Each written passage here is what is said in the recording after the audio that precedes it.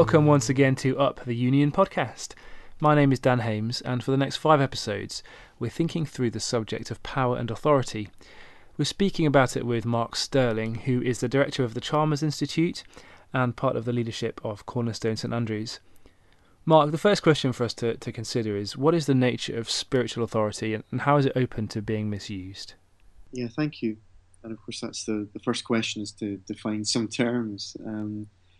I find when I'm talking about this that perhaps the simplest way of thinking about it is to think first of all just about the nature of power, and rather than getting very philosophical about it, and we could argue all day about what it is or what it isn't, just simply to say it's the capacity to influence other people, and in that sense, of course, everybody has power.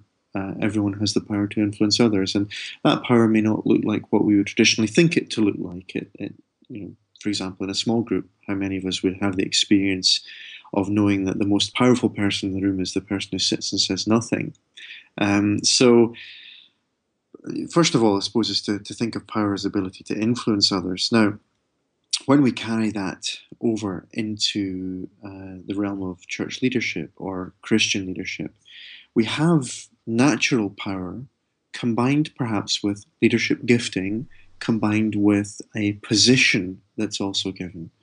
So the power combined with a position of authority, be that pastor or a ministry leader or small group leader or whatever it happens to be, gives an extra weight to the power that person might normally exercise. People are not looking just to the person, but also to the position that person's in. If that person is also particularly gifted as a leader, and clearly there are people who just are, they have the capacity to influence others perhaps more than others do, then you have natural gifting combined with a position of authority, which has the capacity to influence people, the capacity to get people to do things, to push people perhaps to think things or to agree things. It can be very persuasive. So, for example, church pastors, you've got the combination often then of natural leadership ability, a sort of natural power, if you like, plus then a position of authority. And then if that church leader has been through some sort of theological education, you've also got a degree of sapiential authority, the authority that comes from just simply knowing more than the others around about them.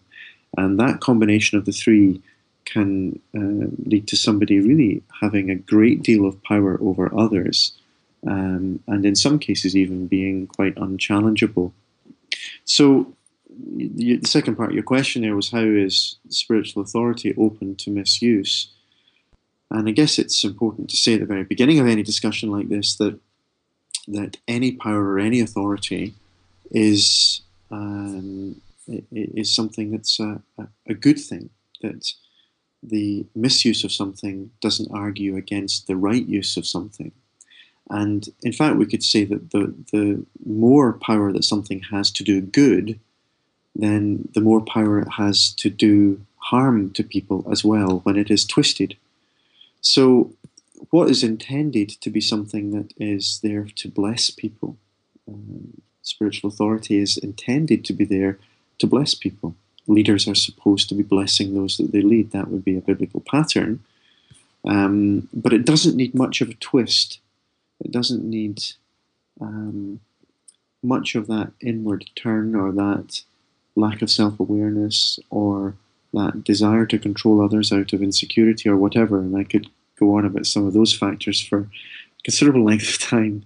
But it doesn't take much to take spiritual authority, to turn it slightly, and for it to become something that can then be used to harm people or to use people rather than to bless them and to serve them. Yeah, thank you, Mark. Tomorrow we'll speak about the biblical picture of power and authority, so do listen in on Up the Union podcast.